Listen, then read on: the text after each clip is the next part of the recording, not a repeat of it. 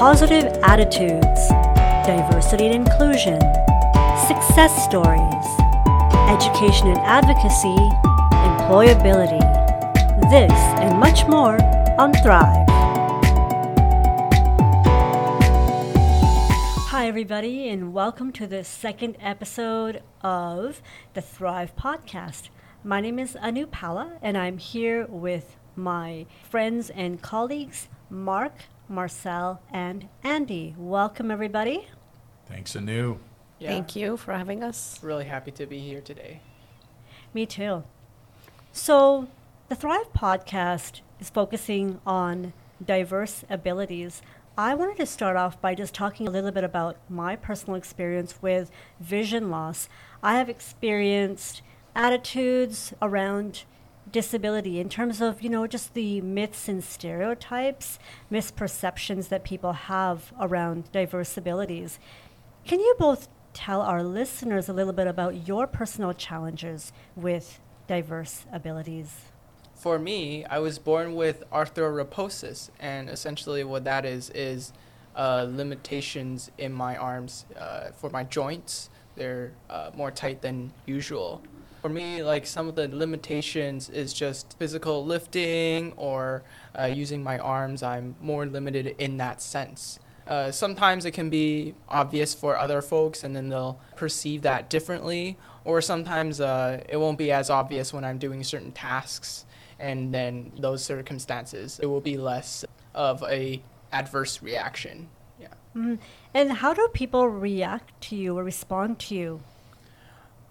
Generally speaking, I think most folks are pretty nice. Like if they see that there's a challenge, most of the times, like people will try to help out in terms of employability or just general life-to-life living. You don't want to promote your limitations or challenges. But what you want to do is you talk about your successes, what types of skills you have, and just market yourself in terms of what type of value you can bring for an employer or a company when you're trying to apply for jobs or when you're interacting with others. Okay, awesome. Thank you. And what about you, Marcel? After my brain injury around 2014, I experienced some physical and cognitive challenges. And along with that, I also had mental health challenges going along the same time. So I grew quite a lot as a person, just learning about it and sort of accepting it and realizing that it's okay to go through that. It's okay to say to yourself that you can recover.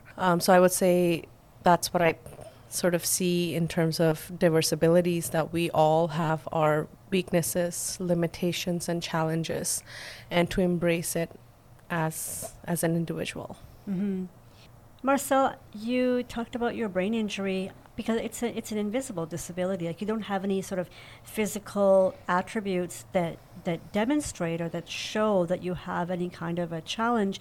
So can you talk a little bit about some of the misperceptions or experiences that you've had, like how people respond to you? Yeah, that's quite an interesting experience I had because, yes, you're right. Like it's not a physical one where someone could see it and perceive it and act differently around you. And even as an individual, because you can't see it yourself, you're also not going to accept it. So for me, it was kind of the similar case. I did not want it to accept the trauma that I had gone through and the limitation and challenges that I was having. And I was basically in denial. And I think when I kind of realized, and that's where Center for Ability has been like a great program that was been part of my life. When I had my social worker at the time, she sort of assessed and she told me like, this is what I think would be good for you to give it a try. And as resistant as I was, because I felt like, no, I'm fine. There's nothing that I need to recover or do.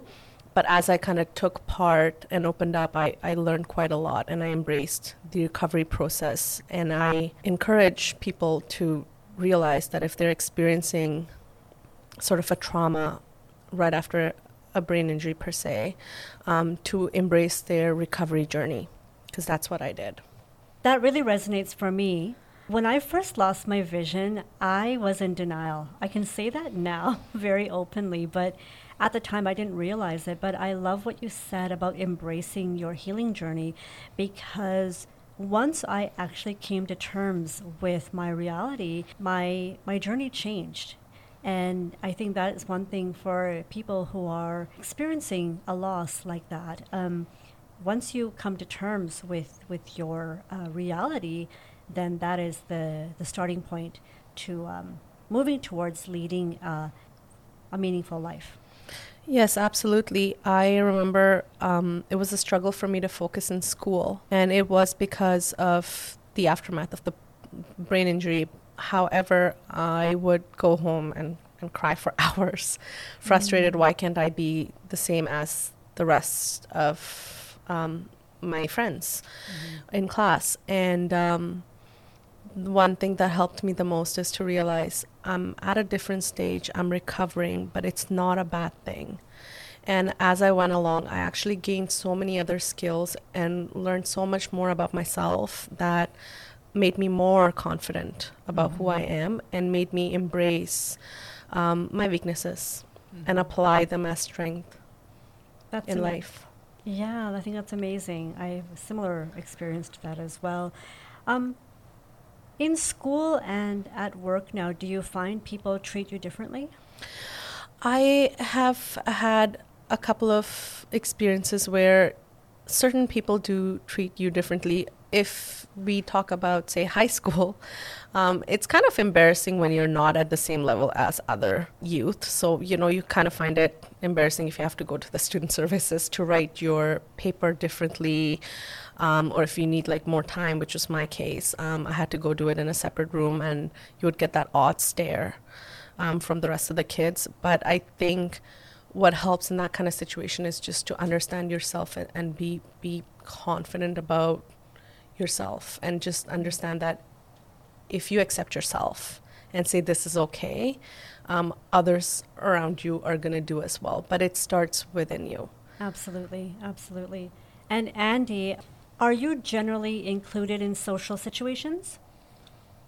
Generally speaking, I think it kind of varies, but yeah, I try to stay positive when I'm around other people and just be confident. I think that's an important part of interacting with others, is that people should be positive and confident about who they are. When issues like, are you able to do this, or are you limited in a certain way? If these kind of issues come up when I'm doing a certain activity, when these questions come up, my response is to try and just address it up front. Oh, yes, I'm able to, or no, I'm not, and just be confident and positive about who you are or who I am, right? Like, I think that's a really important part of interacting with others.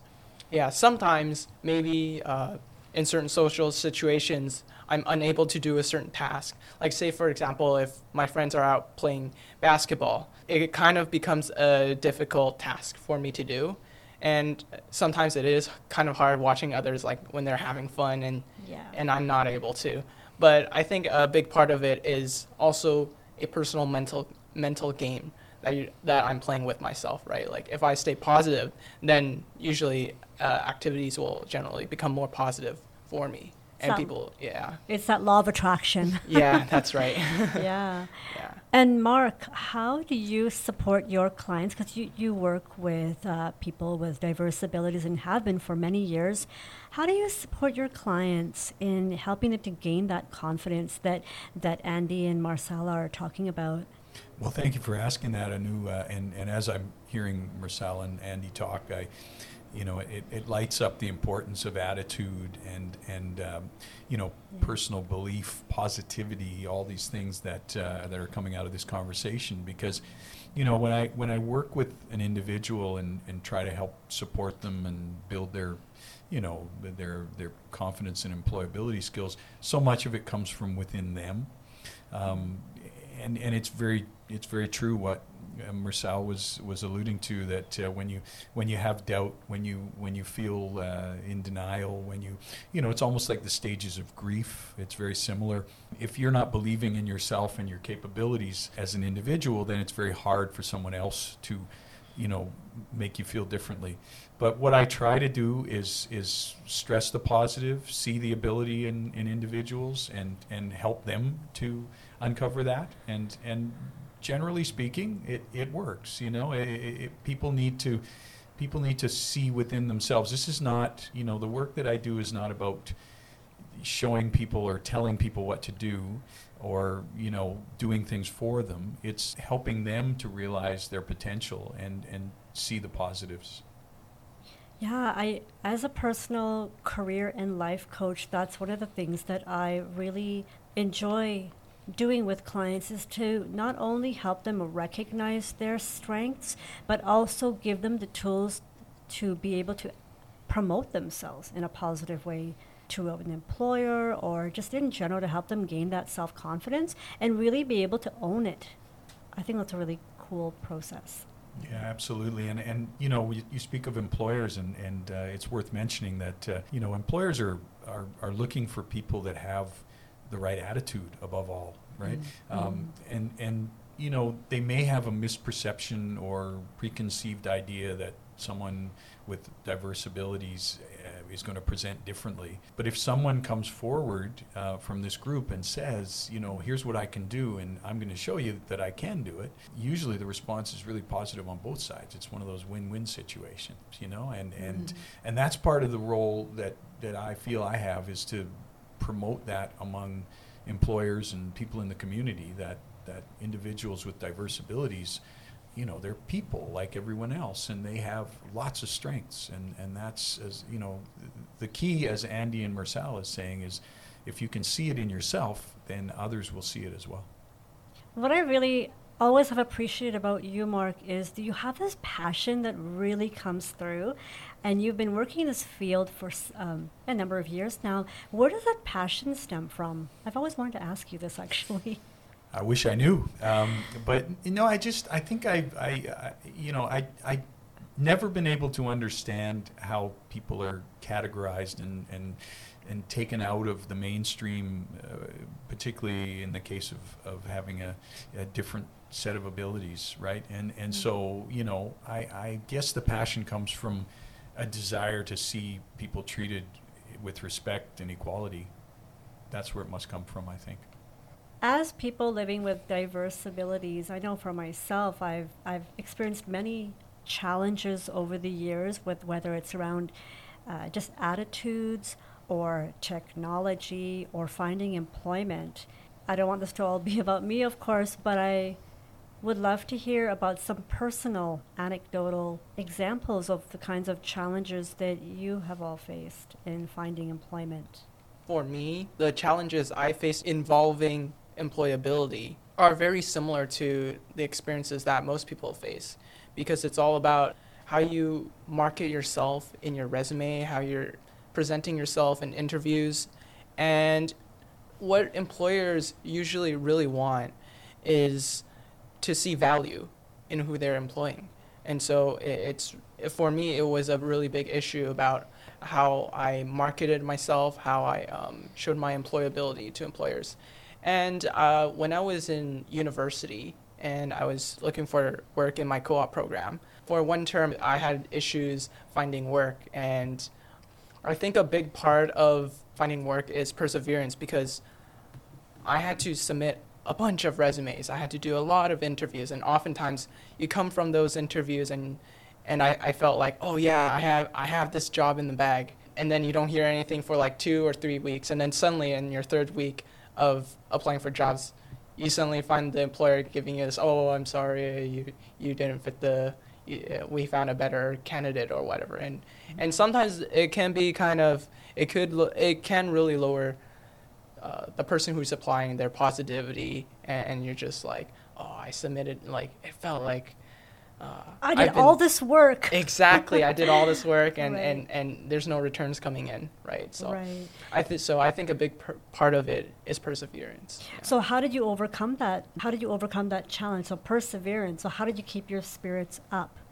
Well, I think a lot of it is having the right attitude. Like, obviously, during the process, it didn't feel very great, but just keeping in mind of what the goal and what a goal of all of this is, and just reaching out for resources to help myself improve my interview skills, my resume, and just in terms of presentation. And I think a big part of it also is that, like I said, perseverance, because when I finally got my final position, it wasn't because I changed up my resume or because I did something special in my interview. It was all really similar to what I was doing before, but it was just because after so many interviews and applications, at the end of the day, there was one employer who was like, okay, I want you for the job, right? So. Mm-hmm. So did you have a network of people that you went to? Like, was there a career counselor you worked with? Did you have a network of friends that you leaned on? For my co-op program, how it worked was there was a career counselor that helped me review my interview skills, my resume. So I got some support there, but a lot of it was just you just got to apply for a lot of jobs, and at the end of the day, like maybe one of them will fit for you, right? So that's And a the big right part. one, the right one will come along when it's sort of meant to be, right? That's right. Yeah. Well, good for you. That's awesome. What about you, Marcel? I had a couple of educational challenges. Like, as part of my recovery process, I had learned and realized through my psych evaluation and counseling that I experienced severe anxiety during taking exams. And while I was working on that and sort of using that as a strength, I remember when I applied for college, the student services specialist, a facilitator at the time, said to me, well, this isn't a real reason. This is just an excuse that students like to give themselves to, sort of making me feel like I'm just using it as an excuse. So basically, I was dismissed based on the accommodations I was requesting. But the interesting thing is that at that stage of my life, I had the confidence and the self-esteem to believe that the way the student services facilitator was communicating with me is not right, and that I have to advocate and stand up for it. And that's exactly what I did. And I ensured that not only my accommodations are in place, but also for that facilitator to not be making that kind of remarks and comments to other students. So I kind of really took it up a notch to the dean Good for you. of That's the the college. advocate in you. That's the advocate in me, yes. Because for me, I'm lucky that I had a very good team that worked with me and sort of empowered me to believe that. But there are a lot of other youth who don't go through those. They don't have the kind of support circle. And if one of those youth walks into a school and kind of wants to pursue a career goal and they're dismissed by the facilitator or the student services, not a great experience to go through.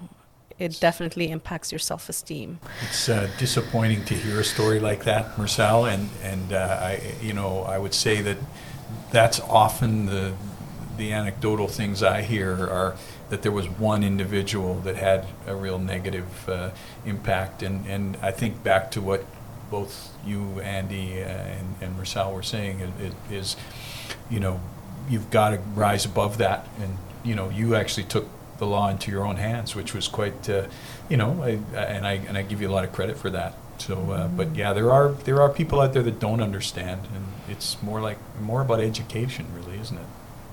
And this is a perfect segue into my next question. We have been hearing a lot about unconscious bias. So this is sort of those kinds of biases or beliefs that people may not even recognize that they possess, right? So can you give some examples maybe of what are some of the unconscious biases that exist around difference? I would say, especially with diverse abilities that are invisible to the eye, people can make assumptions pretty easily. and assume that someone's like limited in a certain way and that's never going to change or will remain the same, or just have that assumption without really clarifying or asking that individual. I think that's one of the biases that a lot of individuals with diverse ability experience, which can really impact their mental health and their overall well-being about themselves. So I would say they exist, but that's why we're here, to voice it out so that people can learn and realize. Oh, that's awesome. Yeah, I know for me, as a person living with complete vision loss, there are a lot of misperceptions around what I can and cannot do.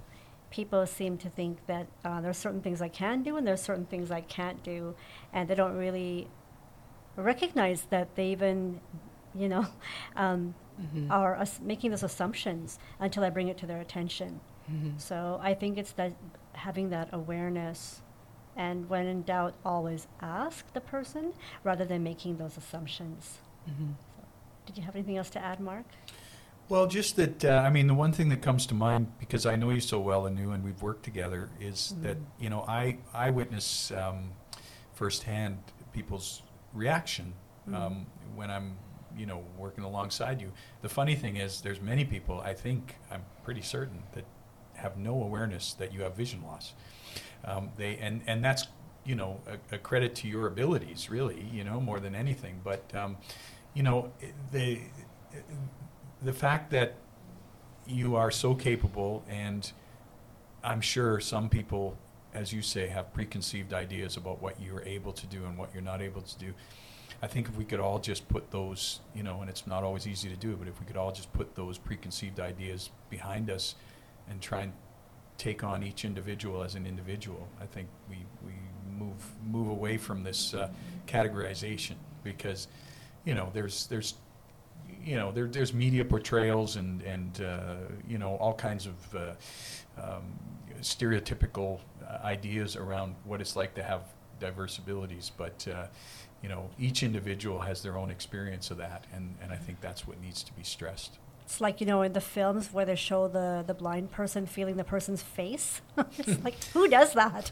Yeah, only in films, right? Only in films, only in the movies. It's so true, it's so true. So what does inclusivity for all look like?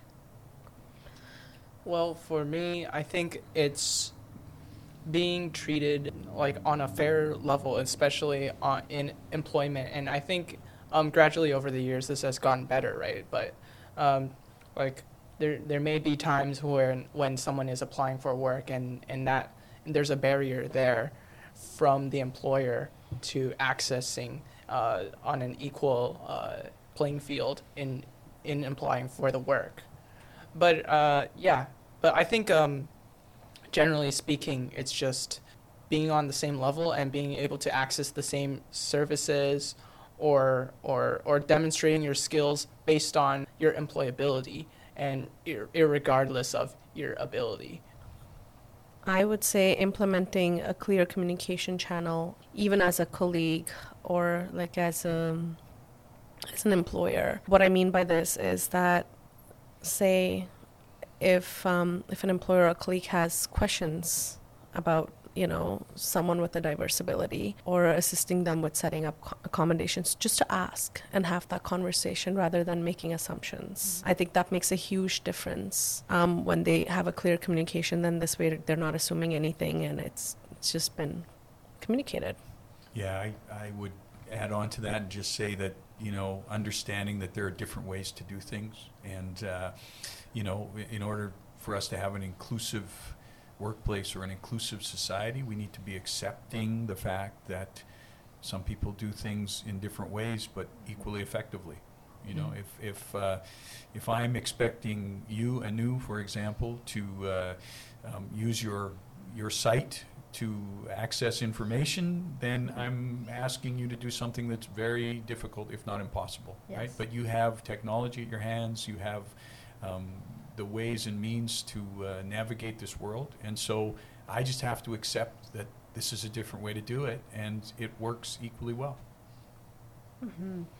I think one of the other things is that I think more and more people need to surround themselves around people with diverse abilities in order to really understand what strengths people bring to the table. I think often a lot of these misperceptions, misunderstandings come from, it's like you don't know what you don't know, right? That's Johari's window. When you actually take the time and the effort to bring different people into your networks, into your groups, I mean, that's, I think, what oh my god, there's so many benefits to that, you know.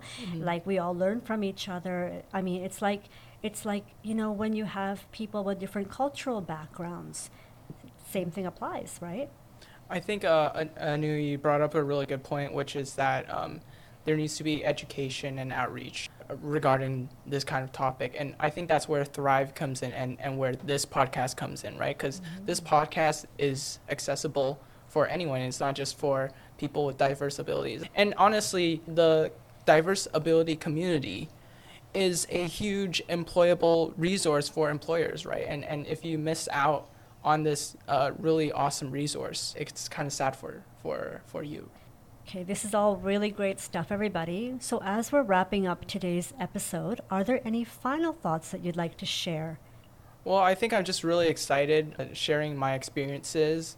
And I'm really excited for the upcoming podcasts and bring some value for the general BC community as a whole, right? We're looking forward to hearing from our youth in terms of what kind of situations they have come across, what kind of issues they have experienced, and if they would like us to explore a certain topic and talk about it. Yeah, I would say that's a wonderful place to leave off, is having the input from people out there listening. If anybody wants to get in touch, please do, because we'd love to support and assist people with any of their challenges. So we encourage all of our listeners to reach out if you want to learn more about the Thrive program or the BC Centre for Ability in terms of what we offer to our youth with diverse abilities. So please feel free to visit us at bc-cfa.org. Thanks for listening, everybody, and we'll see you next time. You've been listening to the Thrive Podcast, generously supported by RBC Foundation, Coast Capital Youth Investment Grant, and the BC Centre for Ability Foundation. To learn more about Thrive or the BC Centre for Ability, visit us at www.bc-cfa.org. Thanks for listening, and we'll see you next time.